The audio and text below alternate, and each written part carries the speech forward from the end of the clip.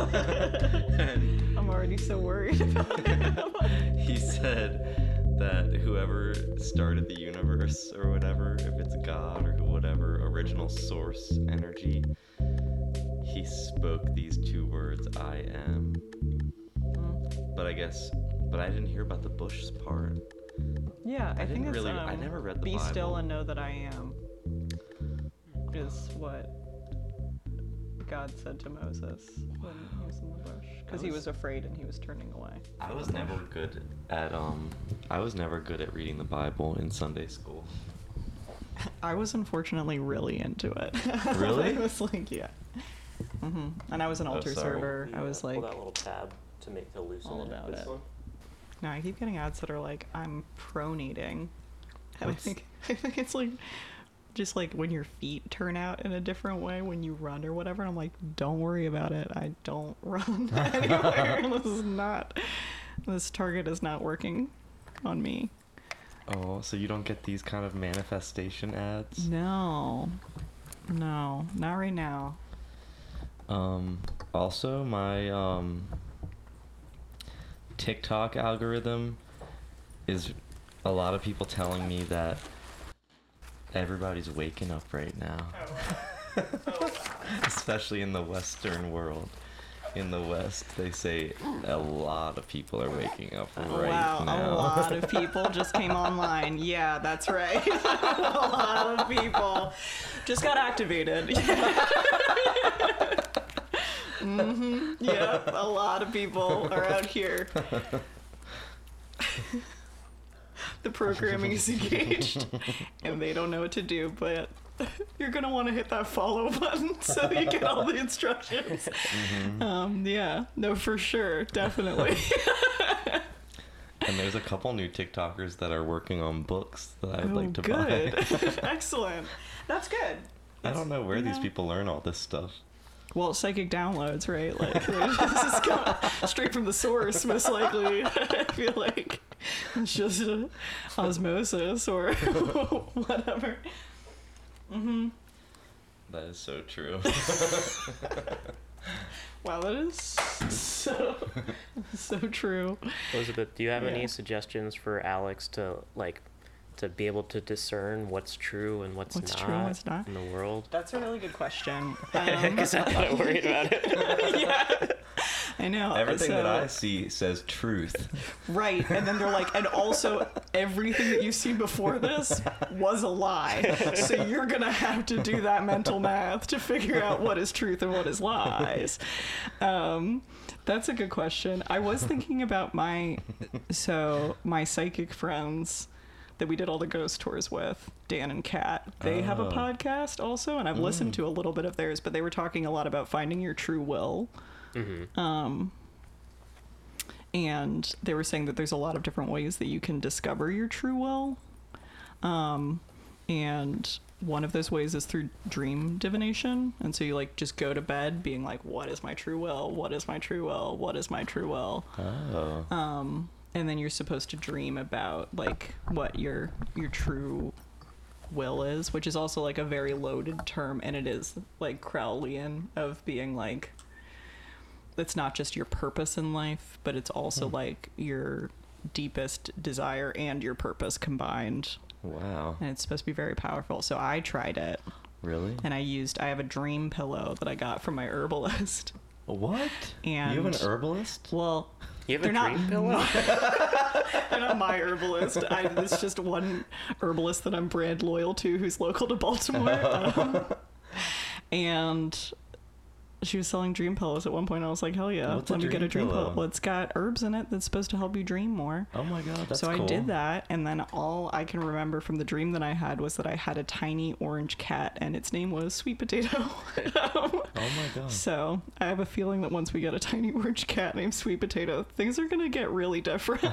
They're really going to change. Oh my gosh. So that's one thing that you could do in terms of doing some discernment. I want to try that. Yeah, you should try it out. Because I heard that manifesting, the best time to manifest is right before and after sleeping, when you're still close to that hypnagogic state or something. Yeah. So maybe there's something to that if you're like telling yourself like, what do you say again? What is my true will? Yeah. Thinking about your true will. Or I like, would say generally also if things are getting too silly, you should have kind of maybe an internal check that's like, is this too silly? What's going on with this? Is this, yeah. Yeah. I don't know. Yeah, I think when I was diving into stuff like this, I was like open, but I still felt a little bit of like discernment. Like I was like, I just have a feeling that this person's not lying to me or whatever. So kind of following more like intuitive signals from yourself. Yeah, what resonates with me, I guess. Yeah. But I always open that this could not be true, this could be false. But I'm like reading it from the person who's bringing it up. Okay, that's a really interesting kind of method to think about that. Yeah, I mean, I think that's one of the things that I struggle with is like being able to read that within yourself as well, of like that level of trust that you're like, I will know and I will respond accordingly. Well, Alex thinks he'll know if Jesus comes back or not. Or I'm if it's nervous. A You're like, I'm pretty sure I'll get a feeling. Yeah, I'm counting on the feeling. Yeah. Because how am I going to know if it's all a ruse or not? But Jesus said, I will know. You're like, look, he told me we'd know, so. But that's also what's supposed to happen with the Antichrist, right? It's like being like, that's going to be the one that's the comes and purports to be like the true savior, but is like actually not. I know. How are we going to know? I know you're watching the Omen. How are we going to know? What could happen? Well, speaking of trusting yourself and trying to figure out that like mind-body connection or trust. Oh my God, Eddie's trying to talk on the podcast. Yeah. Someone said that there was like a technique to either trigger lucid dreaming or astral projection is to just like be thinking about it all day and like researching it all day and like right before bed just telling yourself like I will astral project tonight or like I will lucid dream tonight. Kind of like what you're saying, like if you're repeating something right before bed, like you might dream about it. And then they also said another way to start trusting your body is to not set an alarm. And like that scares me too much. I don't think I could test that on a work day. No. But if you get into a trusting thing with your, oh my God, Eddie, I'll go play with him in a second.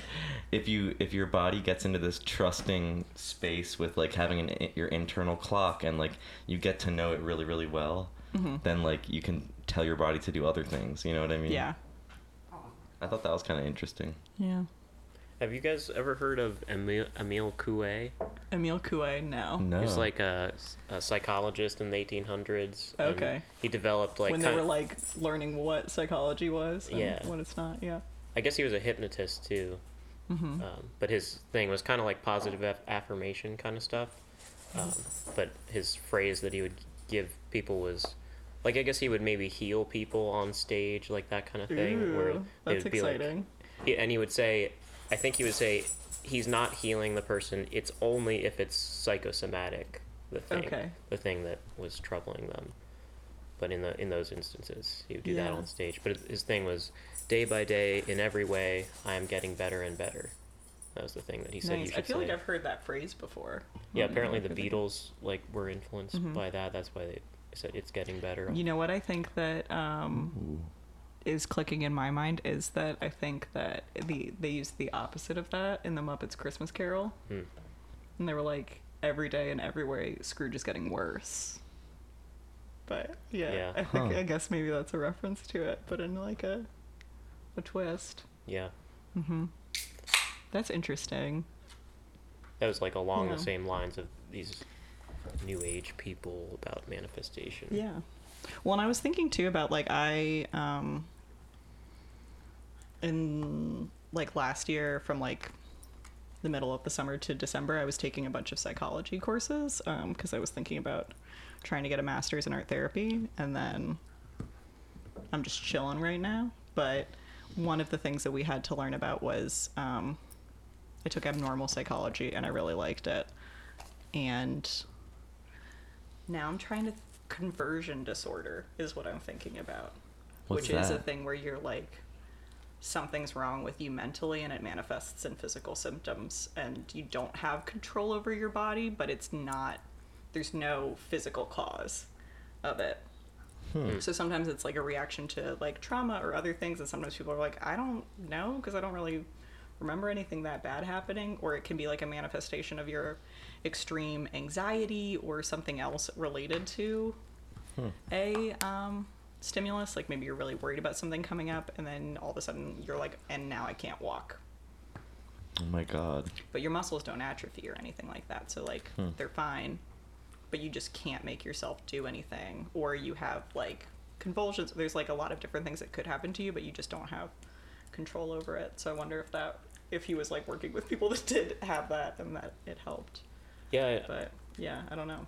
That's interesting. So that is like psychosomatic issues, and specifically where the person wouldn't know, obviously. Yeah, the person doesn't feel like they have any control over what is going on with their body.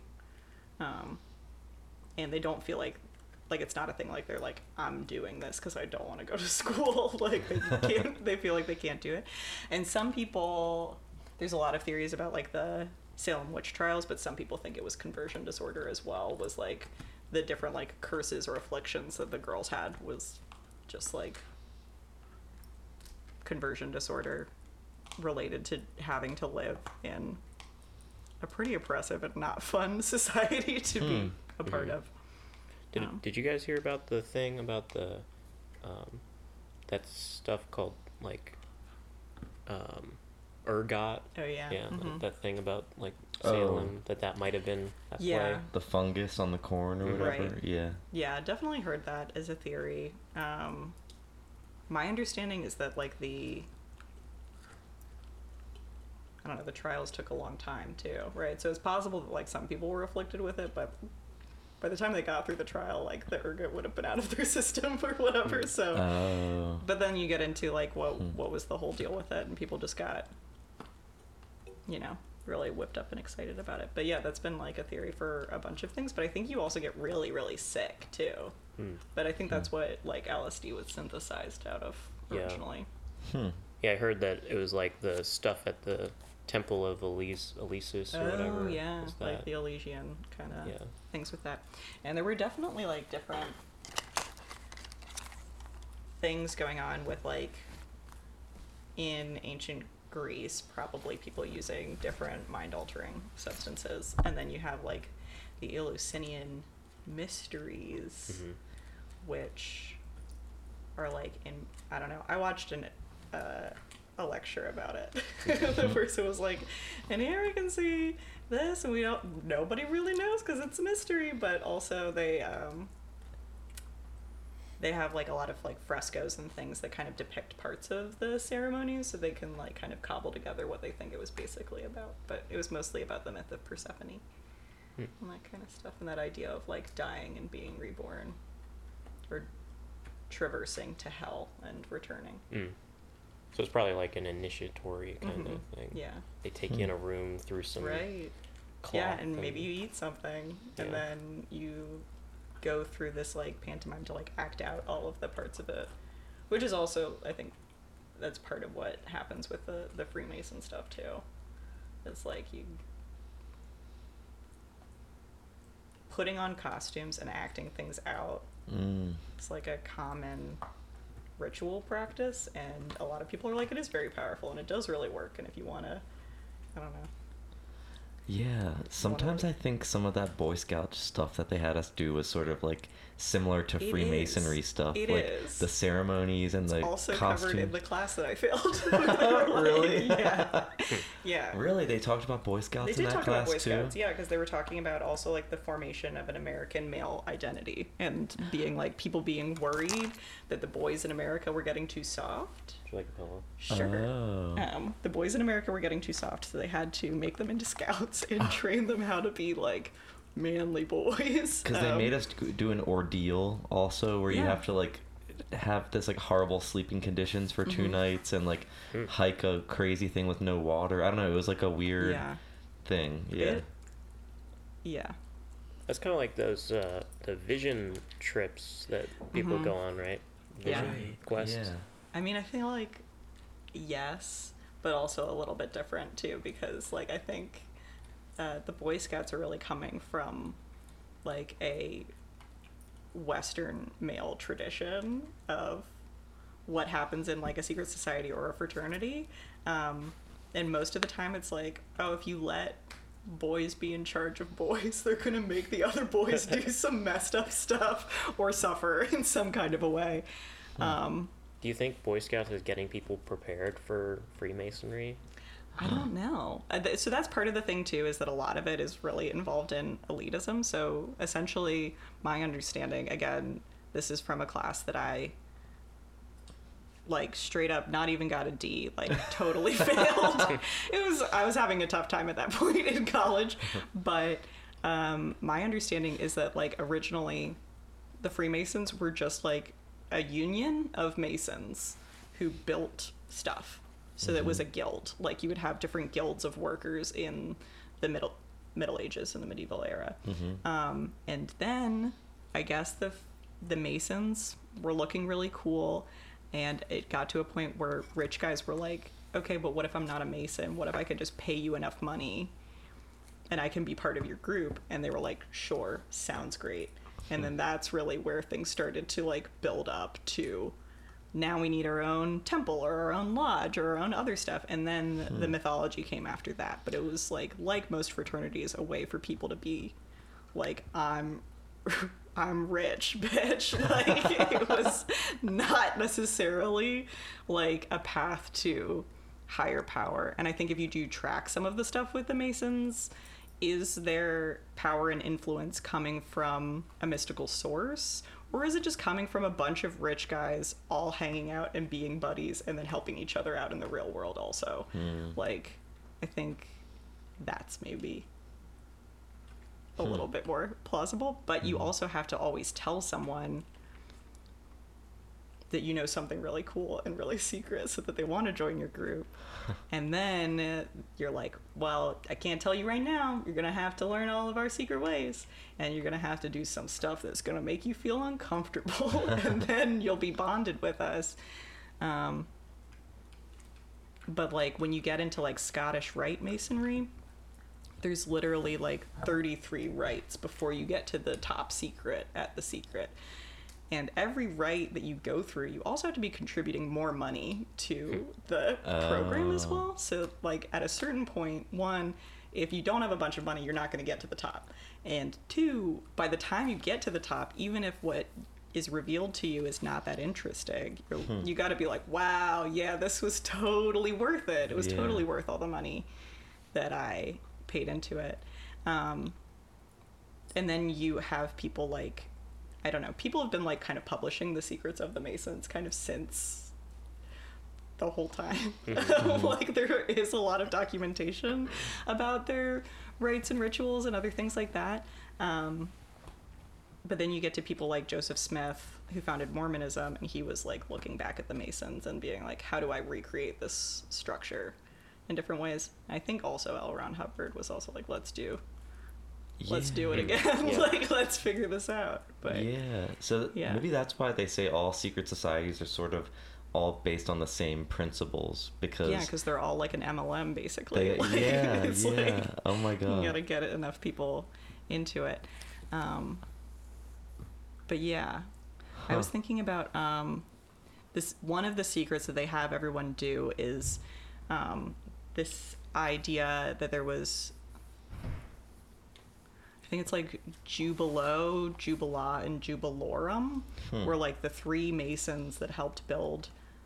Now I'm just talking about it. Whatever, that's fine. They were like the three Masons that helped build the Temple of Solomon, and like one of them or two of them killed the other one.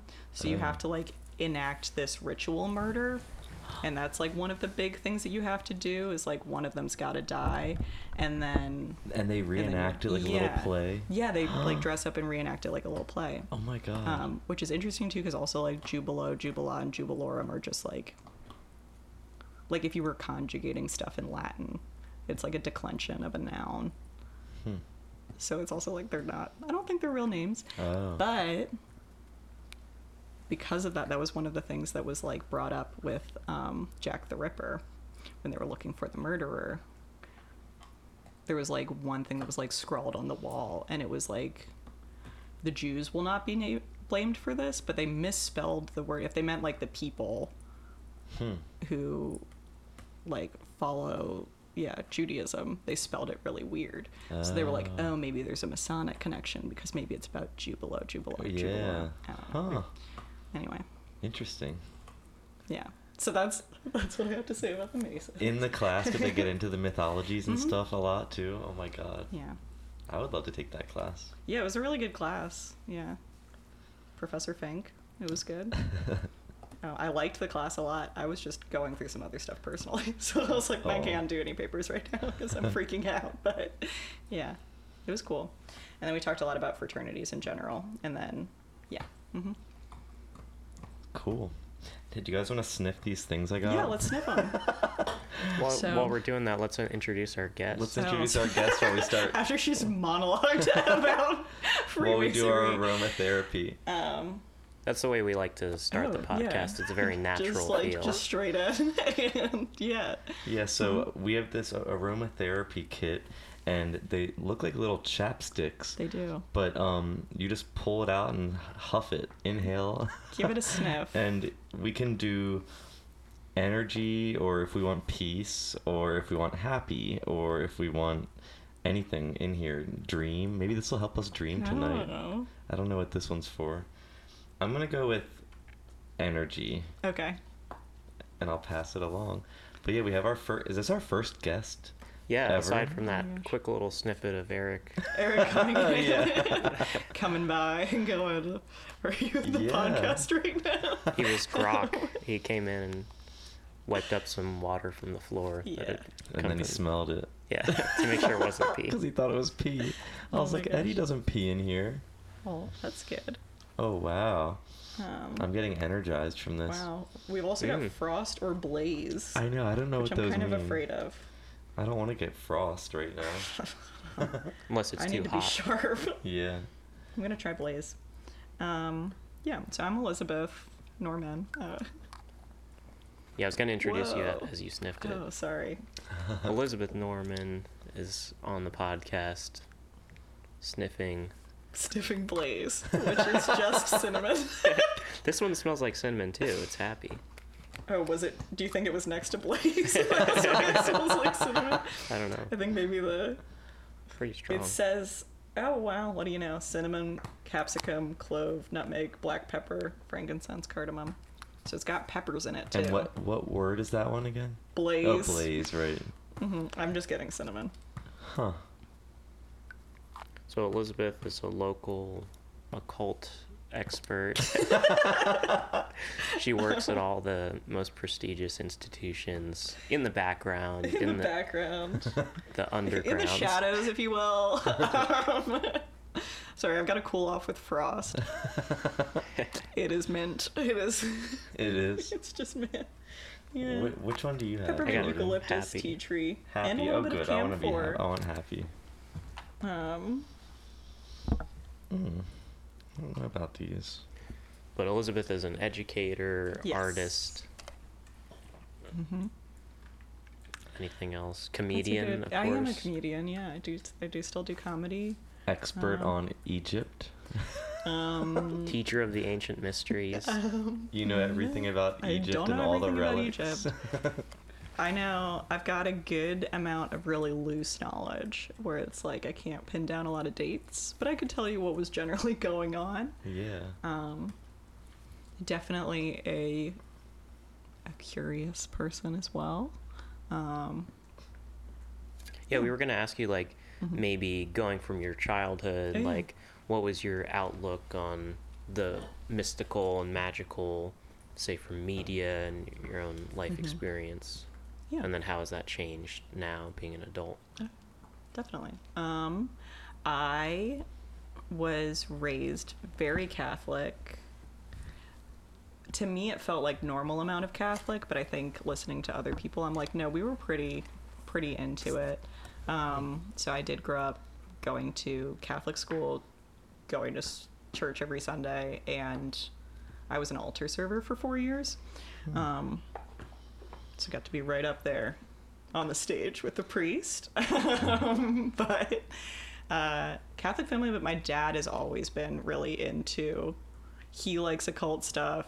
He is a big Knights Templar fiction head. He loves the Knights Templar, super all about it, and then also encouraged that. So he I have a big book about vampires that he gave me when I turned 8. Oh my gosh. So it's huge, and so I learned a lot about vampires through that.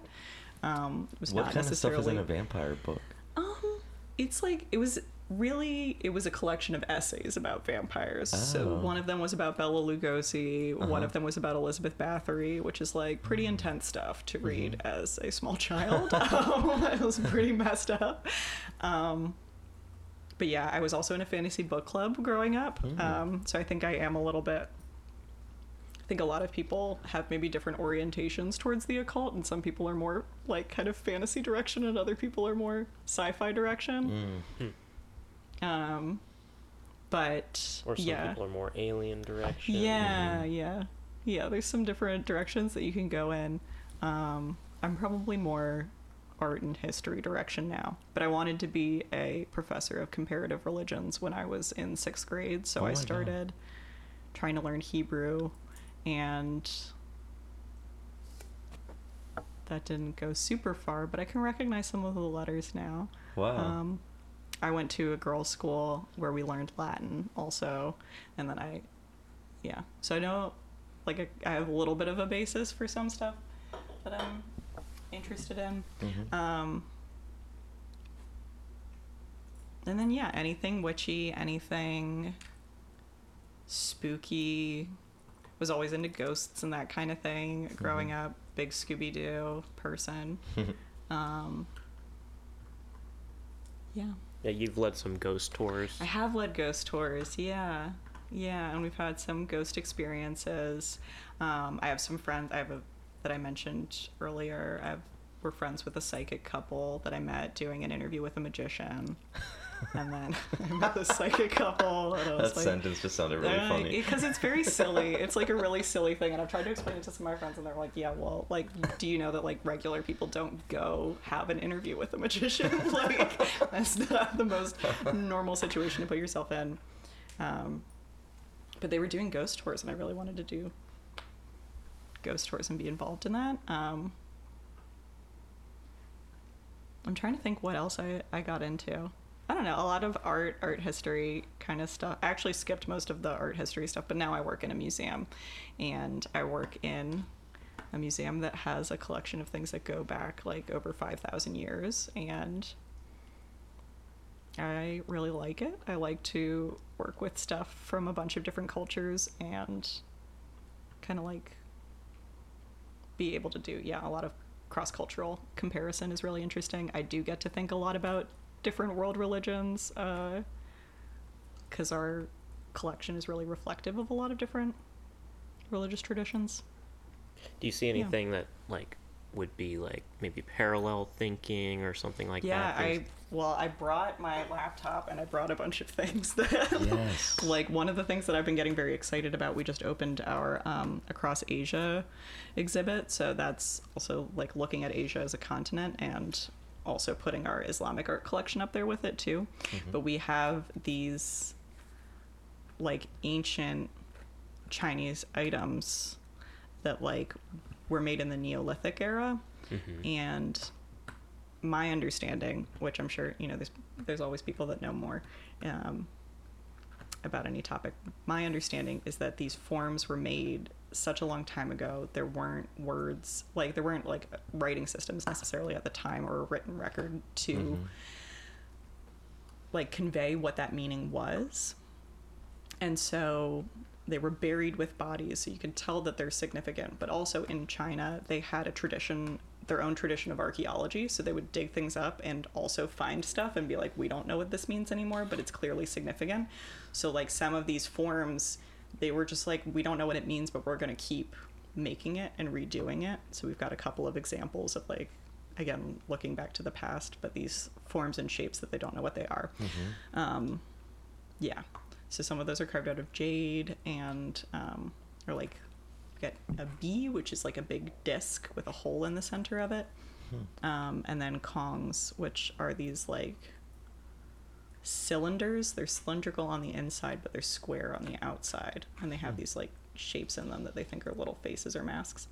But to the term of like parallel thinking, one of the things that we have that I got really excited about is mirrors that people were buried with. And so we've got one from China, we've got a bunch from ancient Greece and Rome and Etruria, and then I think we have one from Iran as well. So it's like not necessarily, these people wouldn't have been maybe China and Iran, and I think the Iran one is like, the Iranian one is later, but people in China and people in ancient Greece at this point in time were not really in contact, but you still have people being buried with mirrors. Weird. And what I have heard from our curator is that they've got more research coming out about especially like the Etruscan mirrors, and thinking that people were using those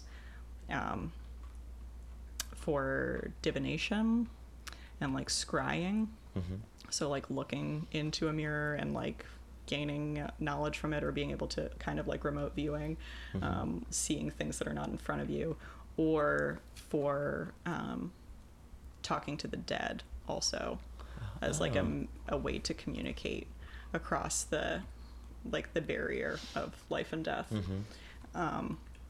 Which I just think is really cool, and I got really excited about it. I could have sworn I heard something recently that mirrors, some people think it's a way to teleport to different realms, or like to shift into different realities.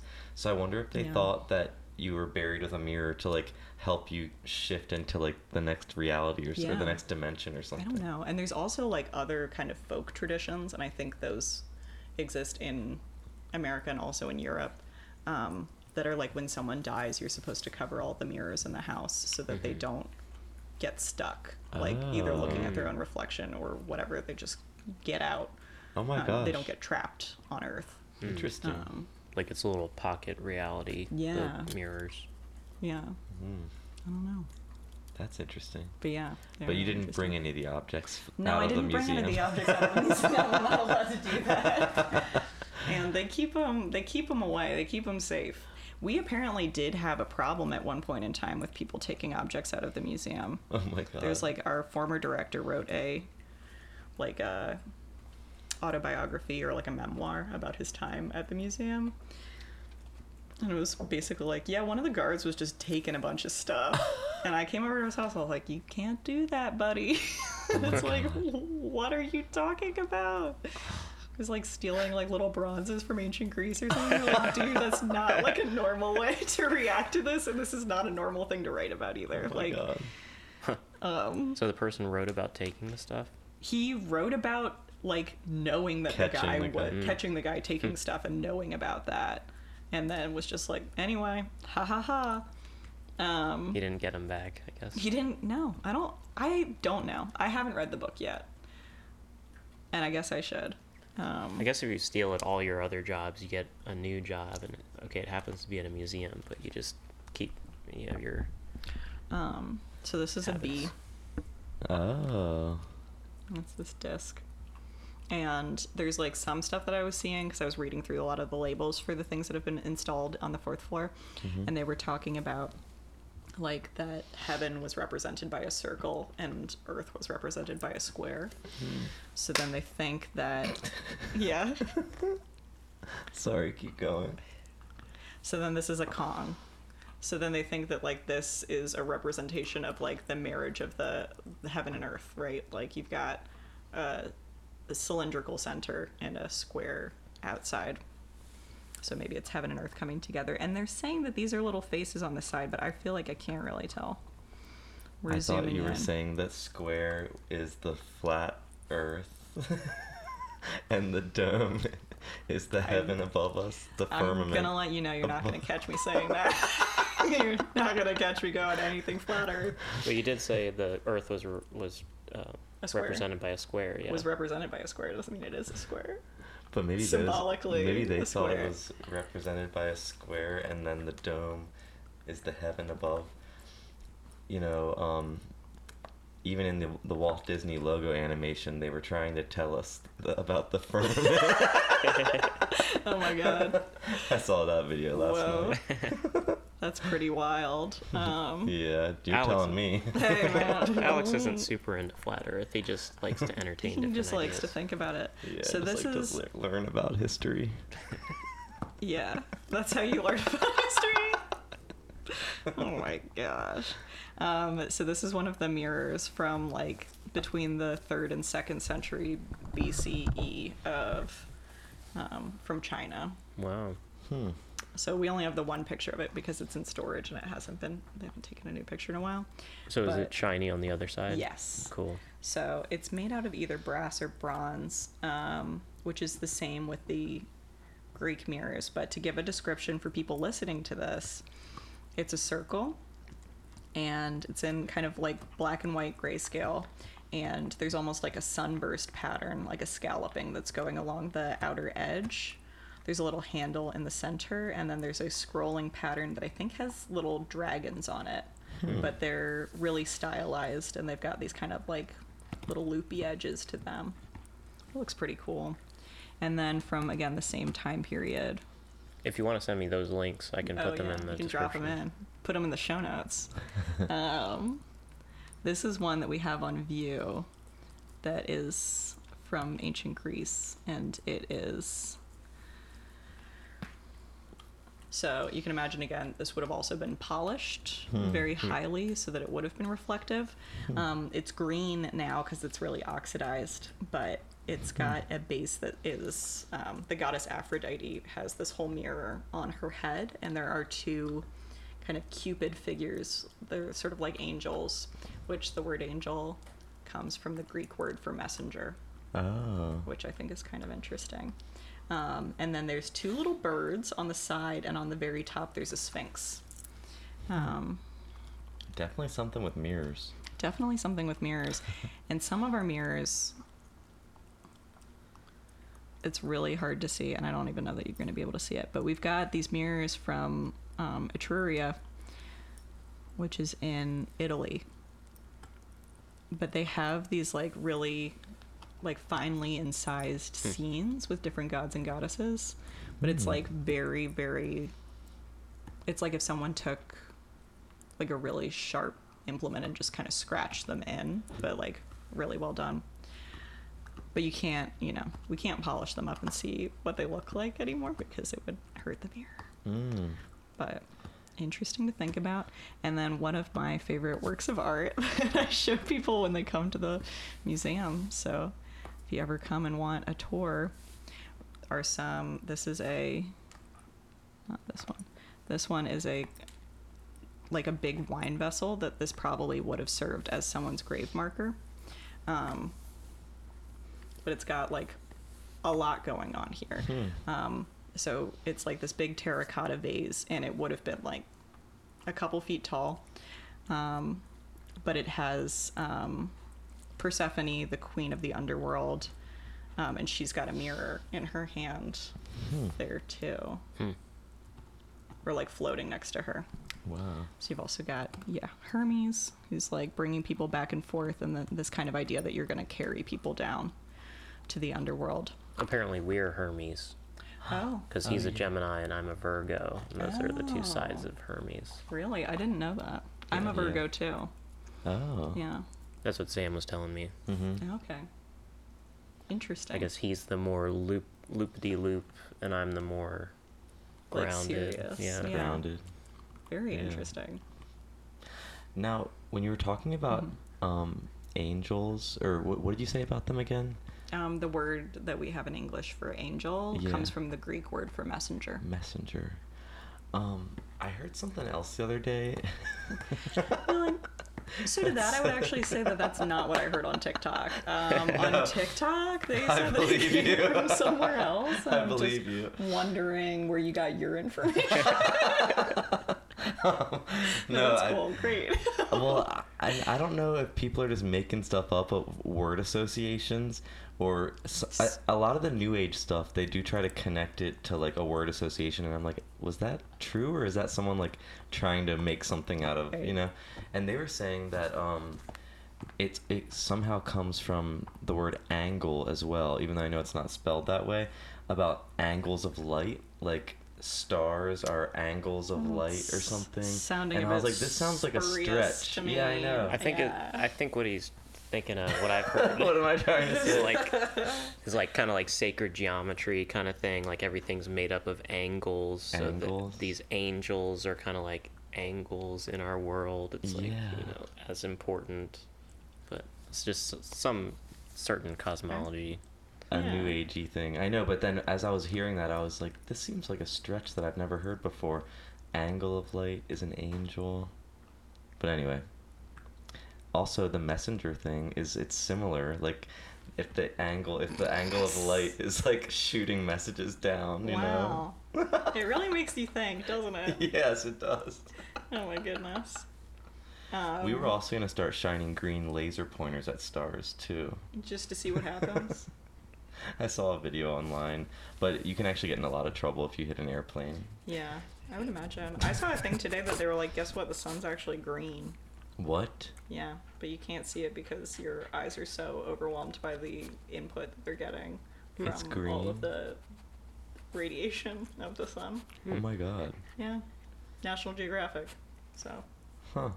You wanted a source. Yeah, they're like, you'd most likely see it as green, which I think is kind of interesting too, because like human eyes can pick out the most different colors of green because it's right in the middle of the visible spectrum. So your eye can discern more types of green than any other color. Yeah. Eddie's trying to help Jordan. Oh. Not right now, Eddie. No, you gotta chill, buddy. Wow. Yep. So what would make them think that the mirrors was something metaphysical? Sorry to play devil's advocate here, but what evidence do you think people have? That's a good question, and I think I would probably have to ask our curator directly, like in terms of what's the new research that it, is adding up to them thinking that. But I think that there are in different places, either through like written record or through art historical record, like associations of mirrors with like a psychomanteon. There's like a room that you could go into with a mirror like that is specifically for talking to the dead in ancient Greece. And then you have things like psychopomps, which are guides that lead you to the underworld and back. So Hermes is also a psychopomp because he leads dead souls to Hades. But in other cultures, that role is taken on by other things, like in some indigenous religions in like Mexico, it would be a little dog who would lead you to the underworld and just tell you where to go. Is that a Chihuahua? Potentially, yeah, or just one of those like little kind of like hairless dogs, I think. Oh. And they were like, you don't want this type of dog, you want this type of dog, it has to be the right color. I think it's like, it can't be a white dog because then it doesn't want to get dirty, but it can't be like a different type of dog because then it's doing too much. I don't know. There's like some other stuff going on with that too. But yeah, have you heard of those two guys, John Dee in the Middle Ages, John Dee and that other guy? Apparently they were doing something with a black mirror. Was it Francis Bacon or yeah, I something guess like so. Yeah. Or Dee and Edward Kelly. Okay. John Dee and Edward Kelly. Yeah. So I've heard that, like trying to like talk to an angel or something through like a black obsidian kind of mirror. Yeah. Yeah, I heard you can. There's like some process of painting a mirror. I have an obsidian mirror too, but I haven't used obsidian? it. I know what obsidian is. Obsidian is also, it's a type of volcanic glass. Yeah. So it's kind of similar to the process for like the glass that you have here that is naturally formed. Yeah. Also like the moldavite is basically, it's just a naturally occurring glass. So it comes out of volcanoes and it's very hard. And you can just buy an obsidian mirror? Yeah. And it's not reflective at all? Like you don't see your reflection in it? Oh. Because it's shiny, it's polished. Oh, but it's black? Yeah. Oh my god, I've never seen. I want to see what this looks like. So there's like some things where people are also like, your mind and your brain adjusts pretty quickly to seeing things that are static or the same. So like you can, see your glasses or your nose, or you can always see your nose on your face, but your brain edits it out because that's not what you're looking at and it's not what you're interested in. Yeah, that's crazy. And then our brains are like evolutionarily wired to be scanning for danger most of the time, so it's also likely that people are like, yeah, if you stare at a mirror for long enough, your brain is going to, one, edit out your face and stuff, because it's going to, like, you're gonna, what you look like, and that's gonna be not interesting, and then you'll start, like, it'll start looking for things in the background that are, like, out of place or a threat or dangerous, so it's possible that there's, like, a reason why you might see things if you were staring in a mirror for a really long time. But that's scary. I know, it's kind of freaky. So what do you use the obsidian mirror, like? It's supposed to be for, like, communicating or with spirits or that kind of stuff, but then I'm always like, picture. Can you see it? Mm-hmm. I get too scared because I don't really want to. I'm like, I'm interested in knowing what's going on with spirits and that kind of thing, but at the same time, I'm not trying to invite anyone over. No, me either. And my parents' house was definitely haunted also, so really? It's kind of like I'm interested in ghosts as long as they're not in the house where I'm I don't want at. to interact with them myself. Yeah, so. I saw some other creepy thing online that said, it kind of reminded me of like a light as a feather, stiff as a board kind of urban legend, or like the ones where you say something into a mirror 5 times. Like, I'm just too afraid to do those kind of things. Like Bloody Mary or things like that. Yeah. But it said if you stare into a mirror for a really long time and like keep staring at yourself, like something starts to happen. Like your face starts changing and moving. Is that kind of what you're... I think that is part of what is going on. Maybe that scares me. But I heard that it can also be like explained scientifically, because maybe there's a couple second delay on what we see, because so maybe you are maybe you are making very subtle movements, but your eye takes a half a second to catch up with what you see. So maybe you don't think you're moving, but you're perceiving it differently. I don't know. I'm too afraid to try it. And that reminds me of one of the things that I also was wanting to tell you about was when I worked at Williams-Sonoma. Could you tilt the mic up a little bit? Sorry. When I was working at Williams-Sonoma, there was like one day, so it's in Cross Keys, which is like a community that a lot of older people live in and retire to. So we had a couple of customers who would come in and people would be like, don't really bother talking to her because she's not here to buy anything. She just wants to talk to people. And I wasn't very good at selling things anyway, so that was fine. But she came to me and she like was missing one tooth, and she was very old, and she started talking to me about how she and her husband were involved in the Rosicrucians. And and that she was like, yeah, and you should totally join. You can, like, I don't know, you send them like $20 or something. They give you a workbook, you get started on it, and then, you're getting into all this stuff, and it was pretty crazy. I was really good at it. I did this one thing where I was looking into a mirror, and all of a sudden my face was just changing all around, and it was going everywhere, and I was old, I was young, I was all these things going on, and I was like, whoa, that is crazy. That's scary. But I was like, wow, that's really interesting. Oh my god. But it was really wild. And Rosicrucians are another, like, order where they date themselves back to, like, probably the Crusades, I think. But in reality, I think they're kind of somewhere around, like, the 1600s or something like that. But they've been doing stuff. I don't know. It freaks me out, like, that you're seeing, like, yourself in another reality, and that's why they're moving differently than you're moving or something. Yeah. It's like... Eddie's really ripping this boy apart. Oh my gosh. I think, I was just drawing this, I think there's like a rose, the Rosicrucian rose or something like that, 4-petal rose. Oh. The Order of the Rosy Cross is what it's called. Yeah. Hey, what's that, the thing that your newest tattoo, that's similar to what you were talking about a few minutes ago, right? Is that, I didn't know if you had a picture of one of those. I do. So this is based on, the tattoo that I have is based on a print that I made on a work of art in the museum collection, which one of the things that I found out today, because I was looking at it that I didn't know before, was that the museum purchased this the same year that I was born. Oh. Which I didn't know. Weird. But it's like a female figure. It's a Cycladic figure, so it's from Greece, the Cyclades Islands, and they've found a lot of figures like this. This is what ours looks like. They found a lot of figures like this, and they don't know exactly what the purpose of them was. A lot of them are female figures, but not all of them. Some of them, like the Met, has a ton, and some of them they've got a little guy who is like playing an instrument or doing other stuff like this, but they all have these like round chins with a squared off head. And they were like, a lot of them have been found in graves. That's where most of the stuff that we have in the world that is ancient is, because people got it out of a grave. Wow. Because that's generally most of the stuff that was not buried somewhere safe didn't survive. Oh, true, yeah. So some graves they've got one. Some graves they've got 18 of these. Some graves they got none. So they're like, clearly there's not like a 1-to-1 thing, like everybody needs to have one of these, you know?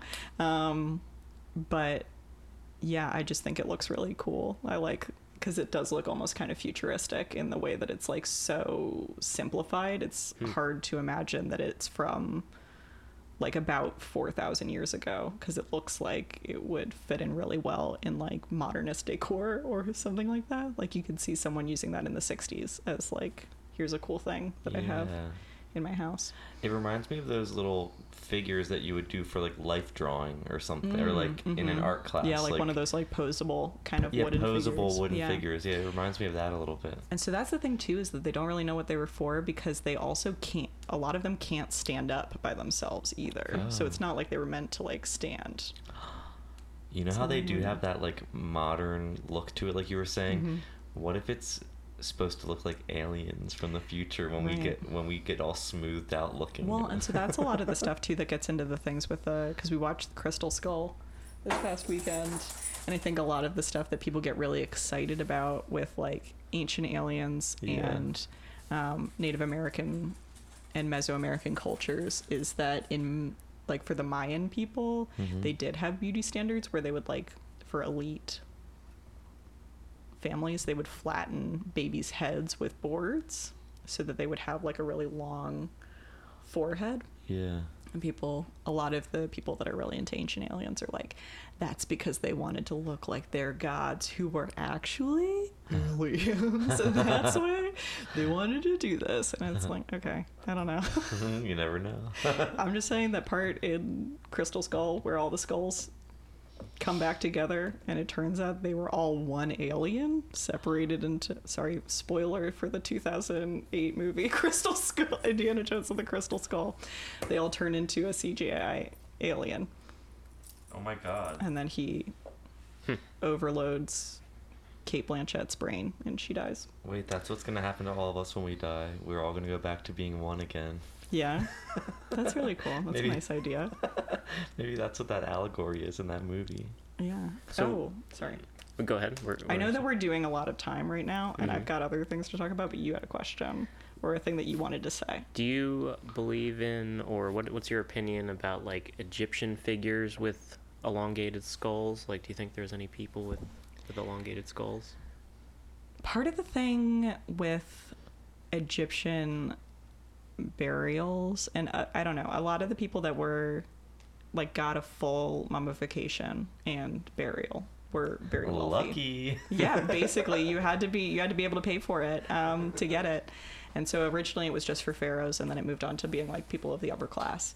A lot of the pharaohs, I would say, spent a lot of time like marrying their sisters. I wouldn't be surprised if there were like maybe more like a smaller gene pool they were pulling from, as opposed to alien influence, in my opinion. Yeah, I know. Yeah, like King Tut or whatever, they say like had some issues. Yeah, had some issues, and was also married to a sister.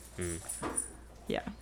His whole thing too, and that is, we have like one piece in our collection that's like connected to that, or maybe a couple of pieces, but his dad was the one who totally was like, we've got to scrap our entire worldview and all of our religion and just go to monotheistic. It's one God is the sun disk, as opposed to all of like, we think of ancient Egyptian gods as like a lot of different figures with like animal heads and that kind of stuff. And he was like, forget that. It's all about Aten, the sun disk. And that was very unpopular in Egypt. So then when he died and Tutankhamun came on at like 9 years old, they were like, guess what? You're going to change it back. But I think that idea of having just like only the sun disk is also kind of interesting too. Trying to convert over to that. Wasn't there supposedly a sun disk in like that was found or something in South America? I don't know. Oh, do you mean like the big like calendar stone? Yeah, yeah. Supposedly there are these like 7 discs or Atlantean sun discs that showed up somewhere. I don't know if they're Atlantean, but there are sun discs in terms of like a big stone circle with a sun on it that was like a calendar. And in like the Aztec calendar, you'd be like every 52 years there'd be like a new sun, and in order for that new sun to take over, you had to make a great sacrifice to the sun. But basically, yeah, that each sun would die and that would form a new age. But I'm not sure about any connections to Atlantis. I'm just a bank of references. Yeah, stuff, just like floating around. Yeah.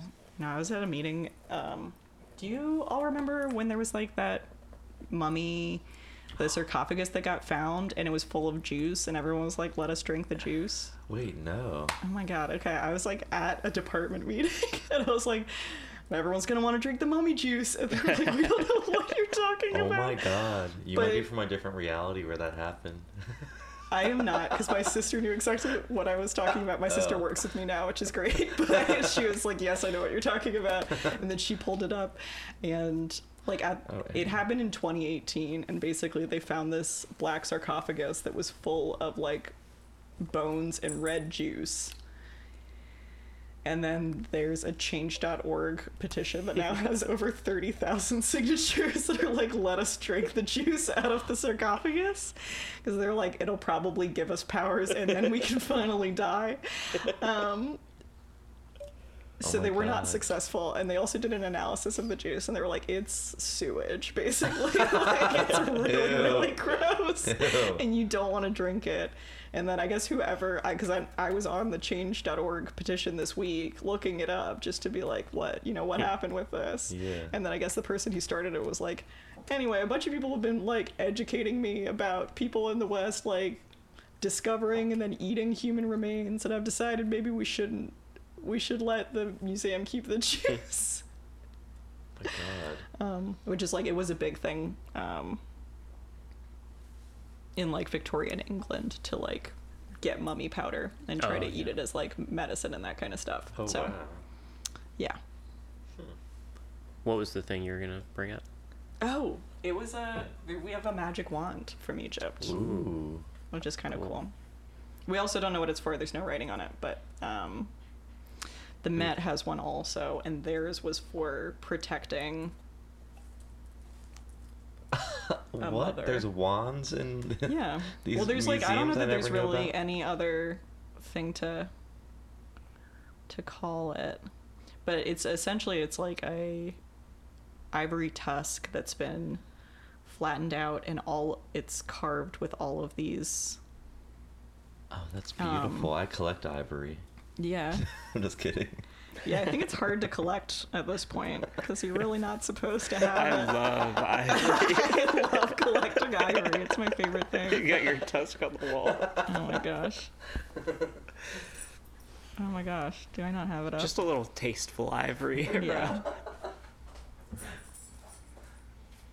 Let me see. I have so many mirrors pulled up.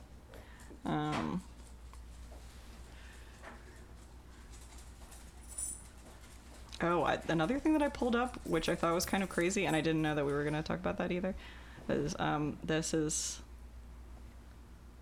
a piece that we have while I'm trying to see if I have I've got the magic wand.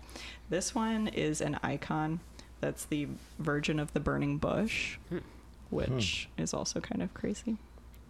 It just looks really cool. I like the colors. But here's the wand. So this is what it looks like. It's just kind of a curved tusk. And then if you zoom in, it's all of these, I guess, gods or animals, or they were like also maybe demons, and they've all got swords and they're marching forward. Oh my god. Yeah, so if you want to check it out. Wow. I heard that in the Bible, sometimes angels have swords with them. Yeah. Honestly, though, this is not even, like, funny. I totally forgot this. My neighbor has an elephant tusk, and he is not supposed to have it. You're not supposed to have that. He even said it. He was like, this is illegal to have this. Yeah. Yeah. Maybe you shouldn't be saying it. We should cut that out. Hey, I didn't have it. He didn't say which neighbor. Yeah.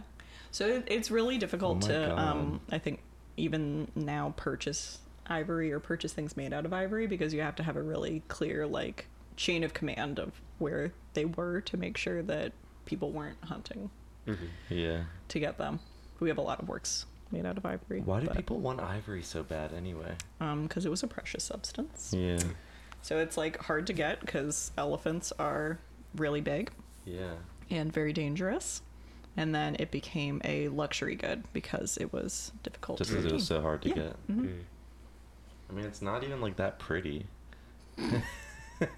Hey man, you need to talk to some people in the Middle Ages because they'd be really pissed to hear that. They'd be really upset. Don't tell the elephants that too. They'd Oh, be yeah. really I sad. would never say that to an elephant. Also, piano players, they would be pretty mad. Yeah, They'd probably think it's beautiful. they spend all day Yeah. tickling the keys, and you don't even think that's beautiful.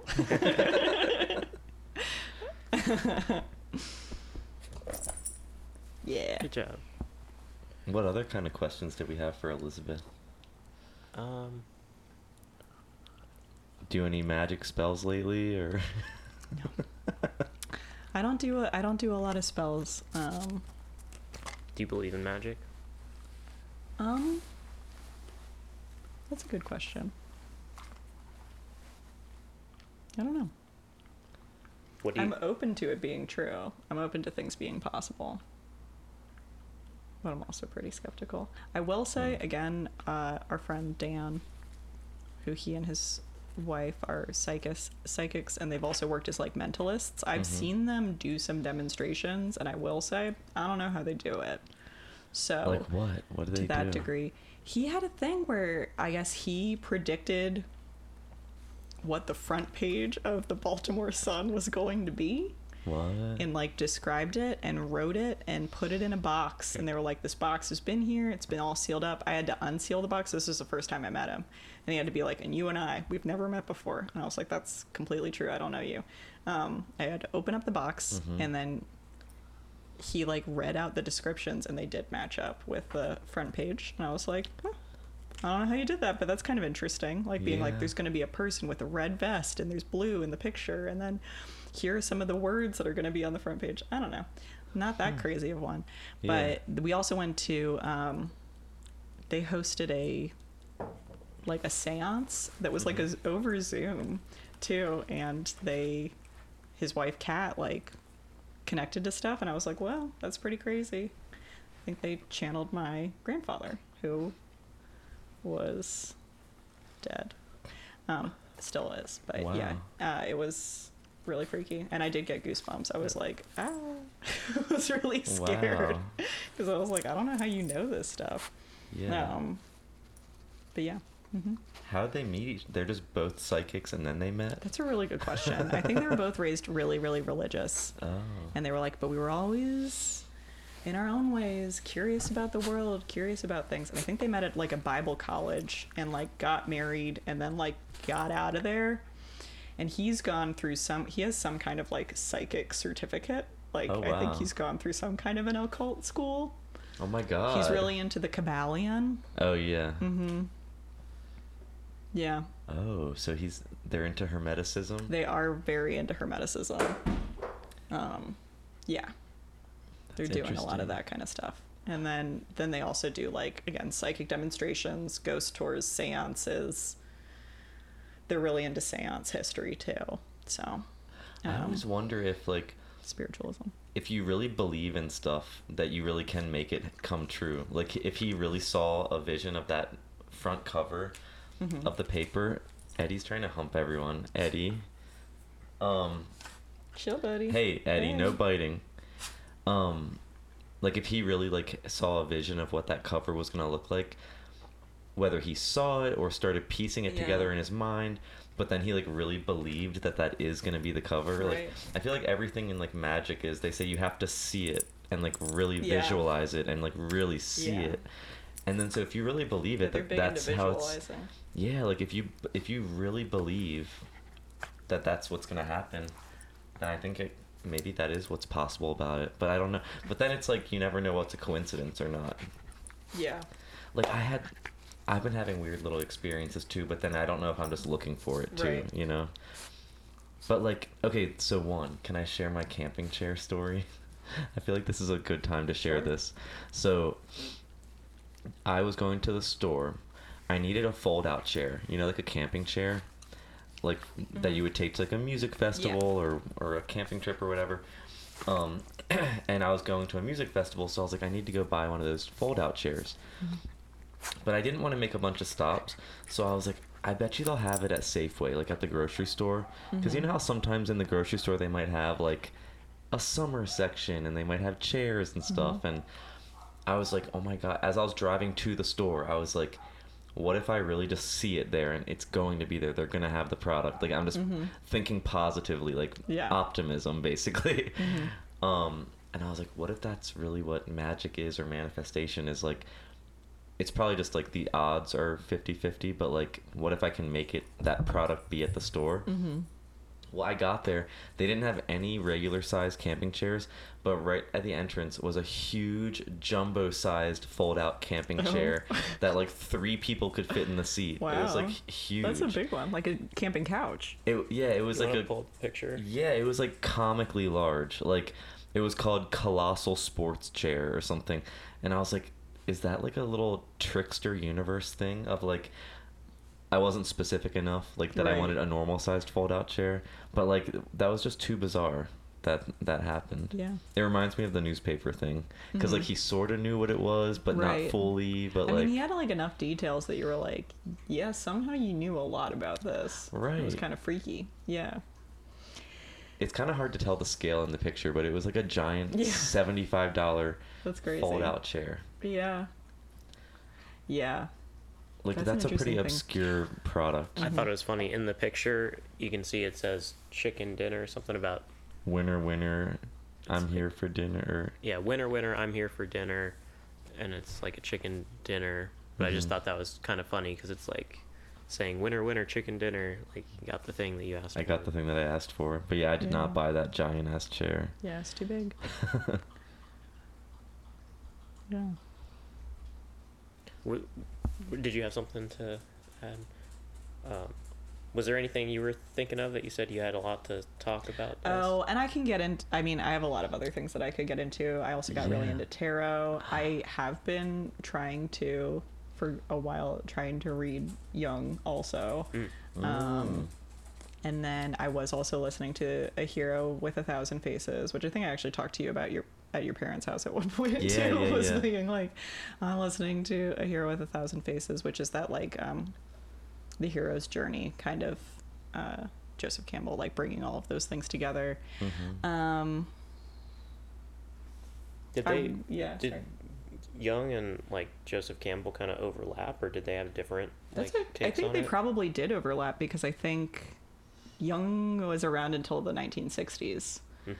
And I want to say, I mean, Joseph Campbell, as far as I've gotten into, I'm listening to the audiobook, and sometimes it's a little hard to, like, stay present with it, because the way the guy's reading it, a lot of it just ends up sounding like poems, because he is going into, like, mythology from around the world, but then he goes into a lot of psychoanalysis.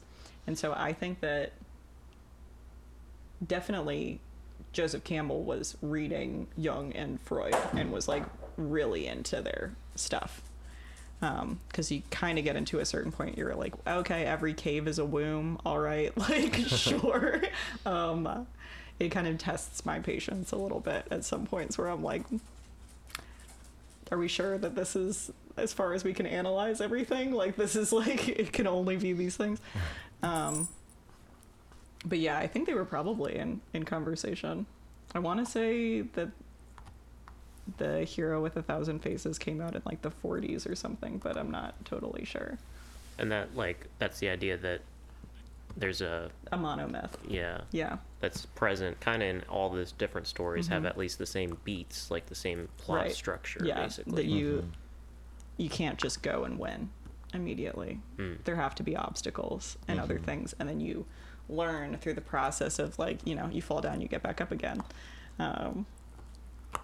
That, again, like, the strength or the power was in you at all times, but you weren't at the right point in your journey to discover that. So all of these other distractions, all of these other obstacles, all these other failures are all adding up to you finally having the power to achieve your goal. And most of them also involve a symbolic death. Whether you're, actually dying and coming back, or whether you are making a descent to the underworld or through these other different trials. But a death and rebirth. Here's a question for you guys. One of these topics I've written down. Do you think yourself, and we were talking about true self a little earlier, do you think the self is something that you are discovering that's a static thing, that in this life it's a static thing and you're maybe stripping away things that are not you to discover that self? Or do you think the self is constantly changing? I don't know. Yeah. I mean, I think it makes me think of, like, George Herbert Mead's, like, theories on the formation of self, which are that, like, the self kind of can't be created alone. Like, your self and who you are is all relational to who you spend time with and how they reflect parts of you that you either identify with or don't identify with. And you build yourself by interacting with other people and seeing how they respond to you and being like, is this the kind of person, am I the kind of person that I think other people would respond to like that? And if you're like, yikes, then usually you make a change, or you, like, kind of turn things around for yourself a little bit. I mean, I think, I don't know how you feel about it, Alex. I'm not sure. Yeah, it's an interesting question. I guess it's like the nature versus nurture thing too. It's like, are you always just who you were, or how much of it was like predetermined by your genetics? Or, versus based on your surroundings and stuff. I mean, I think that's also part of where, like, the idea of, like, the collective versus the individual, these other things, like, human beings evolved in a collaborative way, like, evolved to be with each other and in community with each other and related to each other.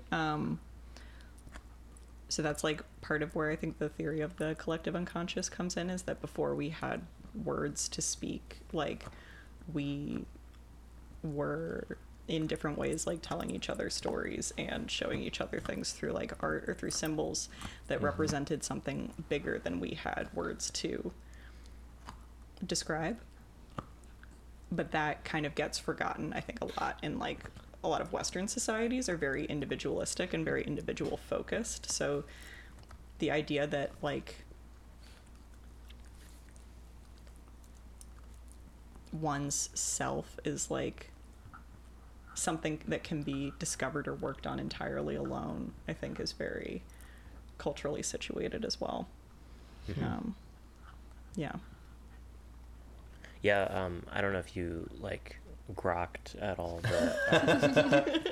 the backstory of that word grok. It just kind of came up, but people use that in a certain context of just understanding, like, does it resonate, kind of. Right. But that is in that book, like, the Martian people apparently, I guess, are more collective that kind of way. So they're like, oh, I grok you, and it's like there's less boundary between you and the thing that you're talking about or the person you're talking about. Yeah.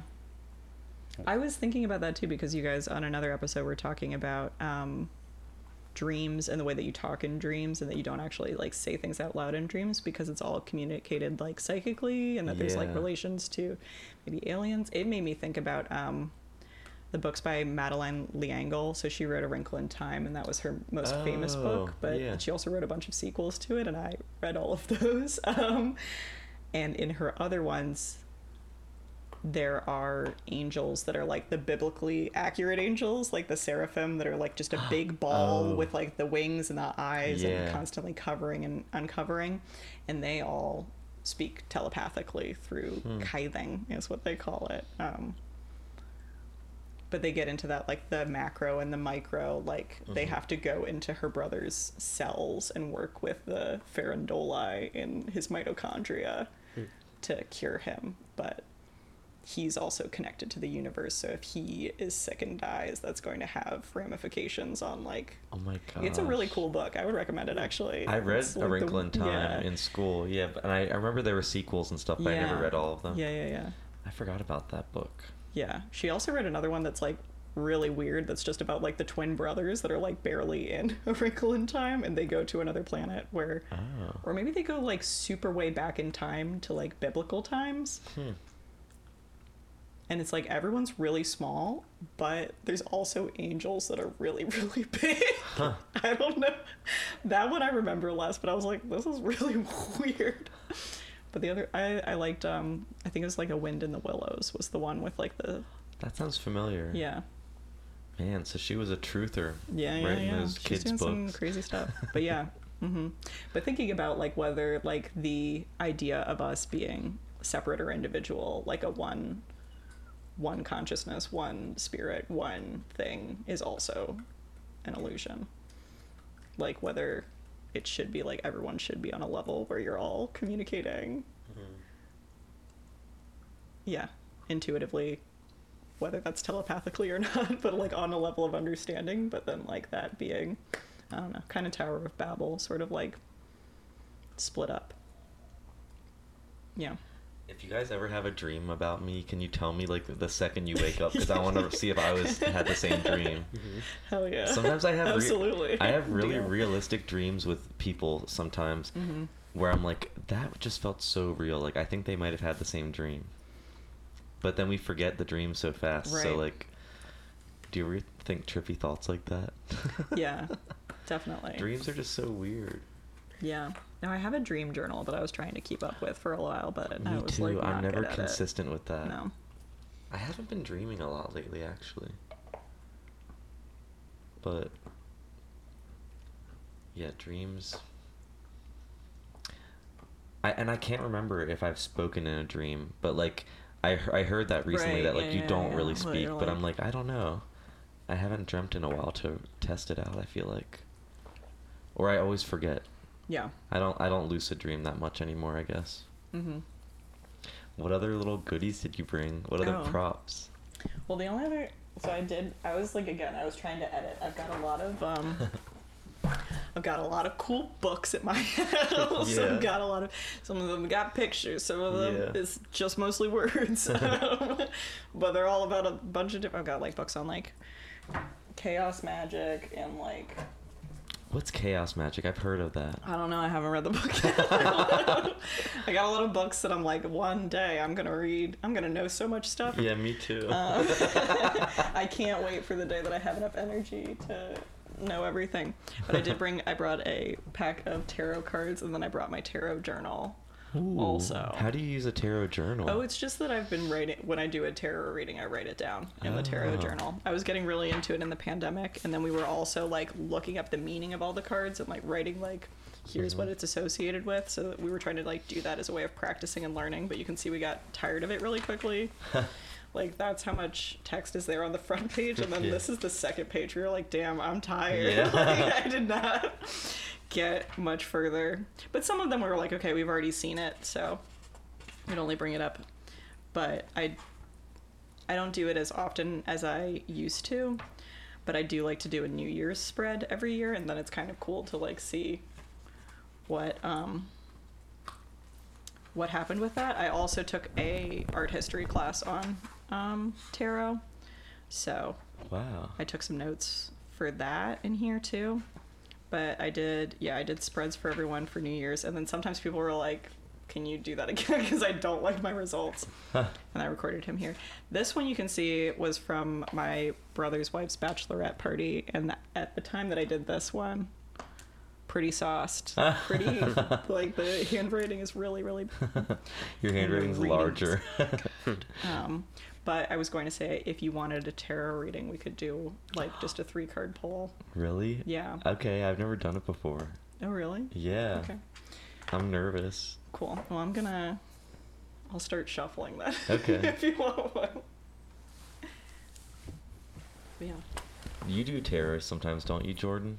I haven't really done it officially. I've just, like, pulled a few cards here and there. Like, just a single one in a day, just so it's not too overwhelming. Oh, maybe I should start doing that. Yeah. I have a tarot deck, but I still don't really know the whole process of, like, how to do it, how many to pull at a time, like, how to interpret them, or do I just Google it every time? Or You can if you want to. Depending on which deck you get, a lot of them come with little books or things that give you just kind of a basic rundown. There's a couple of different tarot traditions, so it depends on which. They all kind of sort of descend from the same, the same genealogy, in that they're like, at some point, these were in Egypt, people were playing cards, and then they came across the Mediterranean into Italy. And so... Yeah, I was curious, like, where it came from, if it came from some other system before that. Yeah. These never knew archetypes this. or whatever. Yeah. Right, so I think, to a certain degree, it's kind of murky for a while, and then you get, like, Tarok or Taroko, which was being played as a parlor game. Is that like Yu-Gi-Oh Italy. or something? Well, Or it's a Beyblades? lot more like spades, or like what you'd think of as like regular playing cards. They all come from the same thing. So before they got separated, that's what's now like the major and the minor arcana. The only part of the major arcana that stayed with playing cards is the Joker or the Fool. So you have suites of cards. So I guess like a regular playing card deck is like 52 cards. A tarot deck is usually like 72.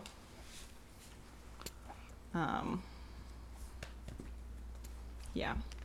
And then there's different ways that you can do spreads. One of my favorites for pulling is like a past, present, future. So it's just a 3-card spread. It's like, where were you? Where are you? Where are you going? You know? Okay. And I think that that's kind of... That's an easy one to remember. Yeah, it's really approachable. I like to do those ones. I like to do a daily pull or nice. And then I have a couple of different... this deck is the Carnival of the End of the World, but it's a Rider-Waite-Smith deck, which is kind of like a British... That's what like most people think of when they think of the tarot. There's like French decks and Italian decks. But most people are thinking of a Rider-Waite-Smith. I used to always get so confused by them because I'm like, it's overwhelming. They're such static. And then a lot of people have like made new ones and stuff too. Oh, and they're like, it's such a static card, and I'm like, how can this be so predictive if I'm just picking a static illustration? But I guess are they just all archetypes that like everybody lives through at some point? So it's like there aren't that many archetypes. So I guess they are that common or something. I don't know. Yeah, definitely the major arcana, lots of archetypes, and then the minor arcana are more like the suits of cards. So you've got like ace to king. These usually have a page though too. So anyway, I've shuffled them. Okay. Alex, do you want to start? Do you want to? You can cut the deck. Yeah. So how do I So just cut it, and well, as you're doing that, just what I like to do is just think about who's asking, which is you. Oh. So you're like, just think about like, it's me, it's Alex, it's me. I'm asking. Okay. Like I'm asking the deck. Okay. And if you have a question you want to ask, you can. Like a magic 8-ball. Yeah, kind of. Am I gonna do the past, present, future thing, or just do? Okay. Let's just do that. Now, what do you mean cut the deck? Just like split it in half. Oh, okay. Wherever you feel like. Okay. And then put the part that was on the bottom on the top. I forget which one was which. Nope, that's right. Okay. You got it. And then that's and then it? hand it back to me. Oh, okay. Okay. And then we're going to do a pull for you. Okay. Okay. And so now I'm looking at you. Okay. And I'm thinking about you.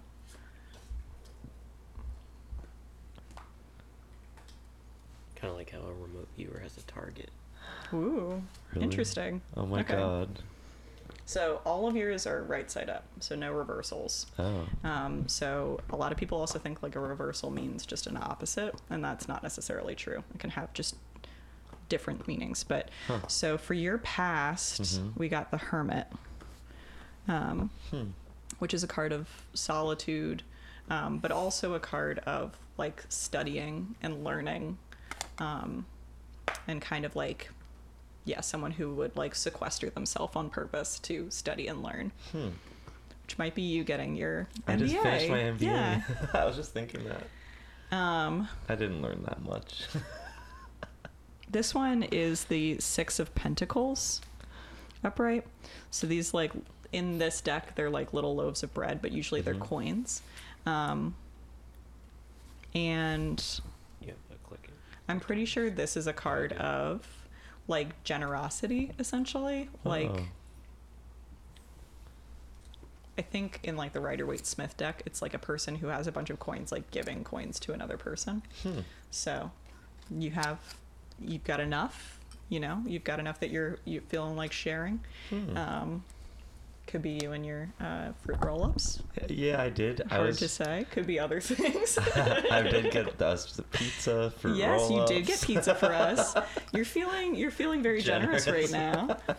And then he is graduating tomorrow, so that is very apt timing. Yeah, and then your future card is Knight of Cups, which is a pretty nice one to see. Cups are usually related to like love or emotional fulfillment or kind of creativity as well. Ooh. But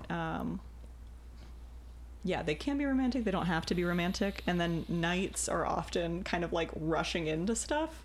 So if you saw, honestly, kind of a knight of anything other than cups, you'd be like, watch out, because you're going to rush into something that you're not supposed to be rushing into. But I would say this is positive. So knights can also be like, God. It's, something is going to happen quickly. Wow. But that's Thank a pretty, you so much. that's a nice spread. We'll note that down. Oh my God, that was so nice. I wasn't scary at all. I know there's some people that I read for sometimes and I'm like, oh no. This could mean a lot of different things. But this is a pretty straightforward and I think a pretty nice reading. I've never been to a psychic before.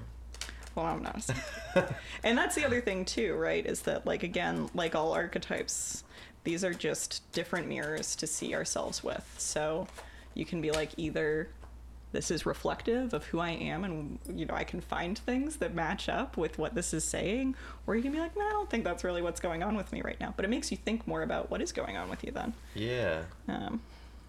I get that. Yeah, I don't know if you guys know that guy Alex Gray. Their thing is called Cosm, Chapel of Sacred Mirrors. So it's kind of like that idea, like how a person, another person is like a mirror for yourself. Yeah, and we talk a lot about that too in like museum education, as well as like thinking about windows and mirrors for people. So where do people get to see a window into another culture that they're not a part of, and where do they get to see themselves reflected? And who's reflected the most? Jordan, would you like to? Sure. So just cut it. Mm-hmm.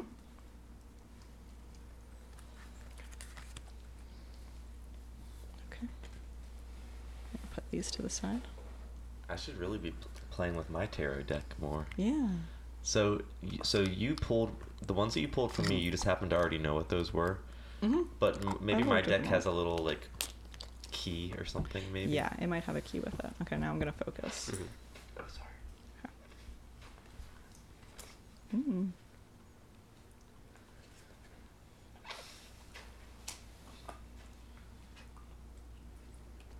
Horns guy. Okay, interesting. Okay, so Jordan did get some reversals on this. Let's see. So your first one, this is your past, is a 9 of Pentacles. So 9s are getting really close to a 10, which is like a completion cycle. So it's something like being like almost at the end of something. Pentacles are also, because they're like related to coins, they're often associated with like money or career or something like that. So in your past, you've been like really close to the completion of something, or like getting close to the end of a journey of some sort. It can also be like you've set a good foundation that you're like getting towards financial success, or like something like that, like getting closer to a goal. Also, like, just look at that little guy. Mm-hmm. I really like the way that this card is done, because it's got like a green man face, yeah. Like a big cabbage that's doing a little dance. And you are very goal oriented.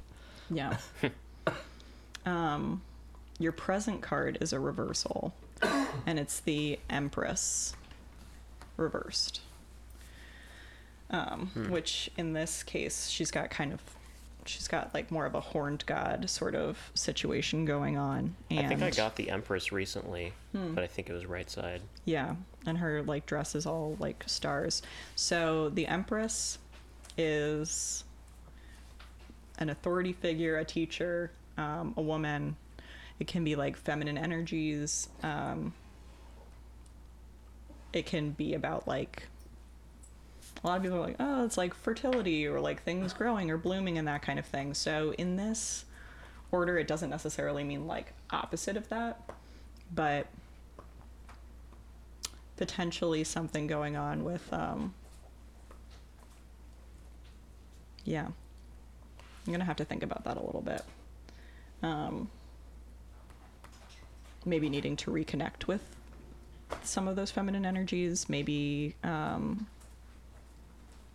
there's like a block, or maybe there's something else going on that I'll look into that again. And then this, you have the 3 of Wands reversed. And the 3 of Wands usually, and again in a different deck, would look like a guy looking out over a vast expanse with like holding onto one stick, and there's 2 other sticks, I'm pretty sure. So it's usually about travel, and like, or making a big plan that is going to involve you going somewhere else. So reversed, maybe it's going to be like needing to focus a little bit more on like what's going on in a more domestic way, like maybe not looking so far out for like what the next thing is, like getting your house in order. And it could also be about like maybe plans going a little differently than the way you thought they were going to go. But yeah. Yeah, that makes sense to me. Okay, cool. Nice. That's resonating. I have been thinking about getting my house in order. Okay. More. Mm-hmm. Nice. Cool. I'm going to write these down in my notebook. I feel like you're like a doctor.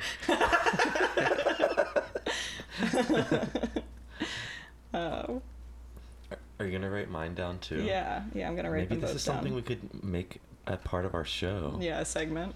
Yes. Like, what's up with this week? Oh my god, we can have you call in. Yeah. The doctor's on the line.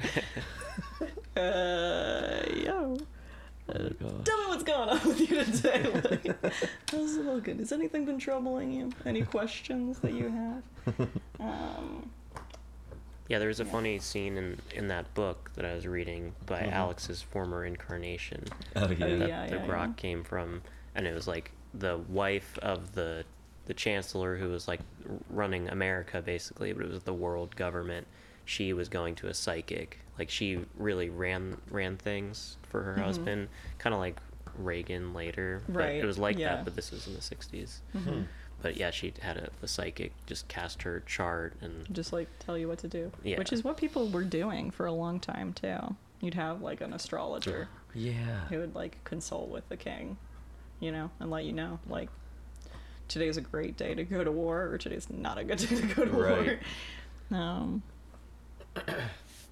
Or like, yeah, what days are good or bad to have big life moments, like exactly. a wedding or something. Yeah, and then the Aztecs were into that kind of stuff too, where it was like good to be born on certain days and bad to be born on other days. Oh no. Yeah. I found my tarot deck. Yeah, so you have a Rider-Waite-Smith deck. Oh, it is? Mm-hmm. So how come they all have different pictures on them? Are they essentially the same drawing but just like a different style? Yeah, so this is like, because this is a modified Rider-Waite-Smith deck, you're gonna, for the most part, have all of the same, like, the two major arcanas that came up in this reading are the Hermit and the Empress. Wow. And so you'll definitely see those in that, and it's kind of like, it's the same system, but just different interpretations of what the art would look like. Oh. And so these are drawing on a bunch of other stuff too.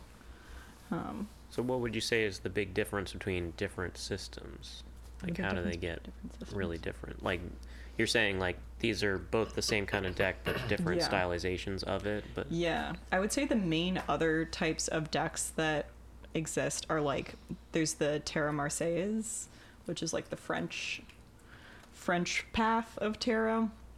And it's pretty similar, but there's just, like, some slight variations on, like, what the different figures look like. They might not all have the, like, the High Priestess, the Empress, like, all of those ones might get, like, switched. The order is switched up sometimes, and then also, like, not all of the same characters are there. And then there's other decks, like the, like, Oracle decks, which also work on, like, they've just got a different system and you're supposed to use them differently. And I'm not as familiar. So, different styles of laying out the cards for a reading. Yeah. So for, like, an Oracle deck, you might just, like, only pull one card, but it's, like, as opposed to having, 70 some cards, you would only have, like, 20. And they're, like, they're just different. I don't know. I don't have any of those. I have an astrological tarot deck, but... Oh. Well, great. Look at the card I just pulled. It's what we were talking about earlier, Judgment Day. I know. So that's, like, when they were creating these decks, I'm pretty sure that, like, and they might have some of the lore in there too, but basically there were a couple of guys, and they might have been in, like, the OTO, or some other, like, magic society where you were also kind of pay to play and learning different secrets and stuff. And they got together. I think they might have had some kind of a session or something, and they're like, what are all the things that we need to know? And then they described them all to this artist, Pamela Coleman Smith, and then she created all of the artwork. Wow. For the decks. And so she was pulling on a lot of different art history for that as well, and different symbolism. And so that's part of where people, like, see some of the symbolism coming from. It's just, like, what is featured and what's included. Yeah. And so what happens if you're going through something? Are you, like, pulling the similar cards, like, every day for, like, weeks at a time? Has that ever happened to you before, where you've seen patterns in cards that you pull? Yeah. I mean, we've had a couple of things, like, I did a reading for my sister, and she was like, I don't really like that reading. Can you do it again? And then we reshuffled the deck, and, like, not all of them, but some of the same cards came out, and I was like, okay, these cards are for you. This is, like, God, not something that you can really get away from. And a lot of it was because she was going through, she was out of a job for quite a while, so she had some, like, different, like, money troubles building up and that kind of thing. And basically the cards were like, that's going to be your big obstacle this year, is dealing with money troubles, but also things are going to start moving really quickly. And so then within the month, she had gotten the job working with me at the museum. Oh, so, like, it did work out. But that's interesting. Do you think some of these archetypes, like, map onto the hero with 1,000 faces? Yeah, I mean, the tarot art history class that I took was basically saying, like, the major arcana is the hero's journey. You start out as the fool who knows nothing. You meet these different teachers. You're, like, building up to, like, all the people that you learn from. And then one of the cards is death. But death is not the end of the cycle either. So you've got death, and then after death comes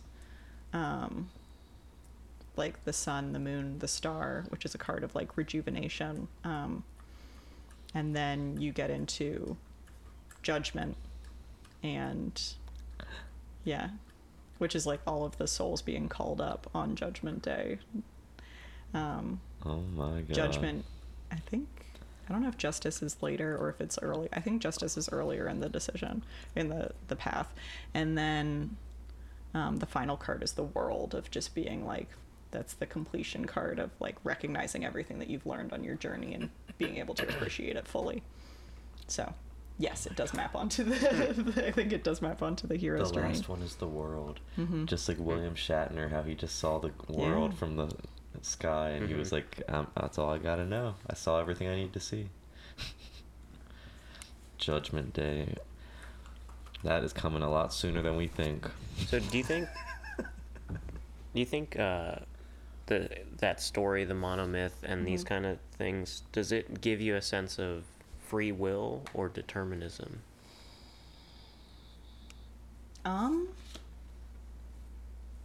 For me, more so, I think it gives me a sense of comfort, I would say. To know that, like, there is something eternal about, like, our struggle to find meaning in the world, and that so many different people and cultures and at different points in time, we've all been looking for a path that makes the difficulties and the suffering and the frustrations make sense. Yeah. I kind of find it comforting too, because it's like there's really only so many ways this is gonna go. Like life, it's like, even though these are so predetermined, it's like there's just really not that many ways it's gonna go. It's like, and it makes me feel like we're all not so different, and we're all, you know what I mean? Yeah, absolutely. Yeah, I guess a lot of poetry and songs and stuff like that are just like painting a picture of a specific moment, like that's specific for you, but then just because there's so many people and we're living the same kind of stories, like people will connect with that. Yeah. Well, and I think there's something to it as well of being like, yeah, I don't know, it makes me think of like, in watching a lot of stand-up, I feel like the people that actually get really personal and really specific about like some of the things that they're going through are more people that like people want to connect to and listen to and think, at least for, that's what I resonate with, but I think that's true of a lot of people, of like wanting to see yourself in someone else. And I think if you actually go like super general and you're trying to play for the biggest audience and that kind of thing, a lot of people don't find that genuine, and it doesn't resonate with people. So in a lot of ways, yeah.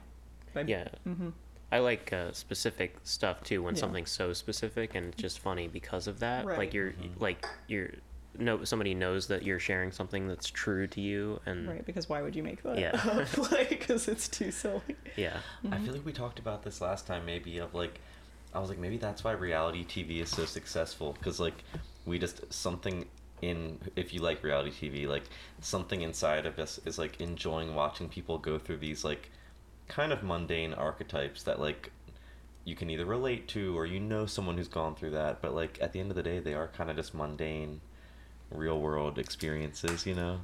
But I would push back on that a little bit too, because I feel like, as you should be very aware, reality TV is very rarely what's really going on. There's a lot of work of scripting and staging things. And it makes me always think about Spencer and Heidi. Of being like, they were like, yeah, the show needed a villain, so we became the villain, and then we got out of it and everyone thought that's who we were. And, you know, they kind of like weren't able to be successful because no one wanted to work with them because they thought they were really like that conniving or whatever. And they're like, no, he had worked as a producer on other shows before, and he was like, look, it's going to go better if there's someone to root against. But then that kind of like they manifested that into their reality as well, you know, of being like, then no one wanted to work with them. Yeah. Like Eddie wants to... Oh, Eddie's gotta go out. Yeah. I was kind of thinking, like, for me, maybe like somebody on reality TV, they're still trying to act like it's real, so they're getting immersed in the character of it. So that's kind of like, you can maybe take that in your daily life, that you are playing a character of yourself. Like, you either want to be true to yourself, or realize that you're like playing a certain character, and the then choices you're making feel false. Well, I feel like I keep seeing that phrase too online in like the new agey world of like, life is a stage, and like I do feel like when I have to give a presentation at work, like I'm playing a different person, or like when I'm doing something else, I'm playing a different version of myself, and like it is just kind of a choice of free will of like, okay, wait, who do I need to be right in this moment for this audience or whatever? Like, when I was getting ready to work at Williams-Sonoma, that's what I would do. Was like, I was like, what if I was the kind of person who loved selling pans and kitchen accessories? And then I was like, and try to be that person. Then I would start being like, yeah, I love working here. I'm so excited to sell people things. Yeah. Have you heard of... Yeah. Well, I wasn't very successful. I wouldn't say that that's like I unlocked a key to being really good at selling things. That didn't happen, but it made it more bearable sometimes because it really psyched me out. It's like that trick that they tell people to do who either have like anxiety, or even like at work, if I'm like really nervous to give a presentation, they tell you to try to trick yourself and say, I'm so excited, even though it's really nervousness, but it's like a similar feeling, so you can like trick your body into being like, no, I'm just excited. Right. And I've tried to do that before, but like it doesn't always work. Right. Well, it's like you're trying to trick yourself, and you know what the trick is. Yeah. It's a difficult thing to do. I'm chilling. But thank you.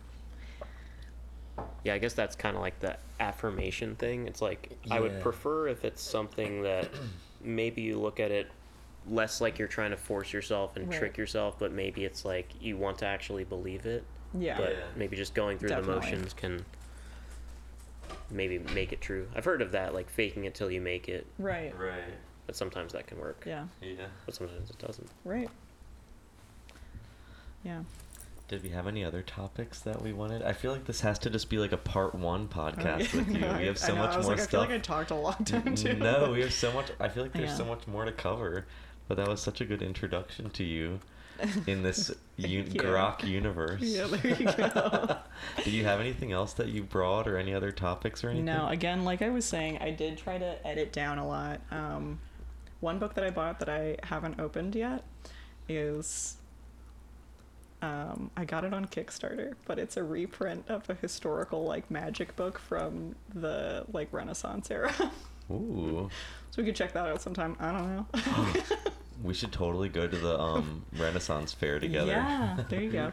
Oh, and then the other thing too that I was thinking about was, because I know you all have been talking a bunch about different movies that you're gonna watch. Yeah. They're different like alchemical themed movies. We did try to watch The Holy Mountain. Ooh. Which we didn't get super far in it. I've never seen it. It's like an alchemical film, and it's like all about different stuff. I had a little bit of trouble with it, getting really hooked into it. The beginning is really cool looking, but then there's a guy and he's just screaming for kind of the first 15 minutes of the movie, and I was like, that's about enough. I don't know that I can watch the rest of this. But it is I want to eventually watch the rest of it, and I will, but...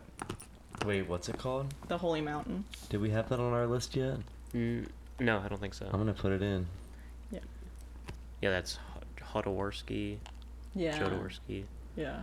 Like, I know Mobius and him, I guess, were both, like, into very alchemical stuff. Yeah, it's definitely, like, a thing where you're like, oh, yeah, this guy is... deep into it and is going through like it's a lot going on. It's a lot of reenacting the Passion of Christ and doing a bunch of other stuff, but then being like, I don't know. And then he's just screaming. He's screaming a bunch. So that's as far as we've gotten. I don't really know what happens after that, but it's supposed to be really cool. And the other like images I've seen from it look really cool. Yeah, it's like really decorated with big colors and stuff. Yeah. Like a guy with a really... The set design and the costume design are like, yeah, really intense. Yeah. Yeah. Yeah. Mm-hmm. Awesome. Yeah, good stuff. Yeah, thank you for having me on. Yeah, thanks for coming on and being our first guest. Oh, yeah. We'll have to figure out more topics for next time. Yeah. And maybe we can come to the museum. Mm-hmm. You could come to the museum sometime. That'd be great. Yeah, if you have like recommendations for places we could go around Baltimore, like to visit. Yeah, I'll think of some. Energy centers or vortexes. I haven't found those yet, but I'll let you know if I do. We can set up enough mirrors to create a portal, probably. Yeah. Probably. I mean, I know you guys are talking a lot about the AVAM too. Oh yeah. We got the cosmic egg that's covered in mirrors and. There's mirrors around it or what? Oh yeah, it's mosaiced with like chunks of mirrors. I didn't know that. Cosmic egg sculpture that's out front. Yeah. Oh yeah. I just knew probably have more cosmic eggs in there. Yeah, because there's a painting. By that Ingo Swan. Apparently a painting of a cosmic egg. Mm-hmm. Yeah. Do you have anything that you want to plug? Any like upcoming comedy shows or anything else? Anything on Instagram, social media? Well, you are performing a lot, right? I'm performing a medium amount. I'm performing a little bit. You know what? Because I don't know what schedule you all are on for like when you drop the podcasts, but one thing that I'm going to be doing in June, I think it's June 17th, Mike Quinlan is running a comedy festival at Old Line Whiskey in Baltimore. Cool. So I will be hosting a children's comedy show in the morning, and then I'll be on an adult comedy show at night. That's hilarious. Yeah. They're not back to back. They're like spread out. No, they're like middle of the day and then like good. 6 o'clock. Yeah. That one's at Little Market Cafe, right? So this time we're doing it at Old Line Whiskey. The children's though? Yeah. Okay. Yeah. That's hilarious. I don't know. That's fine. Mike sets it up. I just show up. And yeah, I host the comedy for the kids. I think I'm co-hosting it this year with Aaron Patrick. And he does a lot of dad jokes, so I think I'm planning on he's going to do the dad jokes, and I'm going to be like, okay, kids, this is how comedy works. Like, here are the rules. And then I just, yeah. Mm-hmm. Yeah, you better clean up your act. We've I know you normally have a very filthy. Times. Yeah, no, I know. We've done it a couple of times in Ellicott City for the Ellicott Silly Comedy Festival. With kids before, too? With kids. I think I remember you doing that at least once before. Yeah, I've done it, I want to say like 3 times. We did it in like a mall one time. Yeah. But so are the kids going to perform? Or so it's like basically like hosting an open mic for children. Oh my God, that's funny. You just like introduce them, and then they tell usually 2 jokes, and then they're like, that's all my brain can hold, and they leave. Is it any written jokes, or is it mostly? It's almost entirely like knock knock or like, jokes they got out of a joke book. Most of the time I don't know that they really even understand what they're saying. But they all collectively understand that a joke is a question that has an answer. So they all laugh at each other's jokes, and they don't laugh at my jokes at all. They don't like them. So I'm glad that Aaron's going to be able to hopefully take some of the heat off me. He can tell some jokes, and I can. No. Oh, that sounds fun though. Yeah. Mm-hmm. Nice. Yeah, I did the poster for I think the first one. Yeah. And I remember redoing it for another year that you did it. Mm-hmm. Oh, cool. Yeah. Seems fun. Yeah. No, it was fun. But what are you on social media? Elizabeth Danger Norman on Instagram, and that's kind of the only one I really use anymore. Yeah. Hey, maybe you can start doing readings for people. Mm-hmm. Get your Cash App, Venmo. Yeah, there you go. That's my next hustle. Just doing the readings. Yeah. Yeah. Mm-hmm. Yeah, it's been fun. Well, thank you guys. This was fun. Yeah. Thanks for having me over. Yeah. We usually say grok out at the end. Yeah. We got to remind people to keep grokking and roll. Yeah, keep rocking and rolling. Yeah. Hey, I listen to the podcast, so I know. Yeah, we still haven't gotten in touch with Dave Grohl, but Great. we're working but on one it. day. Yeah, we're just putting it out there mentally. Yeah. And we want people to like and subscribe and give us a 5-star rating. Yeah, Yep. follow on Instagram at GrokThisPod. Thank you, Elizabeth. You're welcome. Exactly. We're on YouTube, Grok This Pod. Oh my god, we have a YouTube? Yep, just putting the episodes on there because I know some people might find podcasts on YouTube. Cool. We'll have video eventually. It might just be like a Patreon feature, but we will get some video out there so you can see our faces. And we got a Gmail too. Yeah, I heard about the Gmail. I know that was big. Alex is like, we've got a Gmail? Oh my god. You can message us on GChat. Yeah. Is that still a thing? Probably. If you got the Gmail, yeah. Yeah. You can call us via Google Google Voice? Yeah. Hell yeah. Awesome. Well, grok out, guys. Yeah. If you want to join us in grokking, telling them to grok out. Yeah. Or just saying grok out. Have a Explaining. grok day. Grok morning and grok night. Grok morning, grok noon, and grok night. Grok night, baby.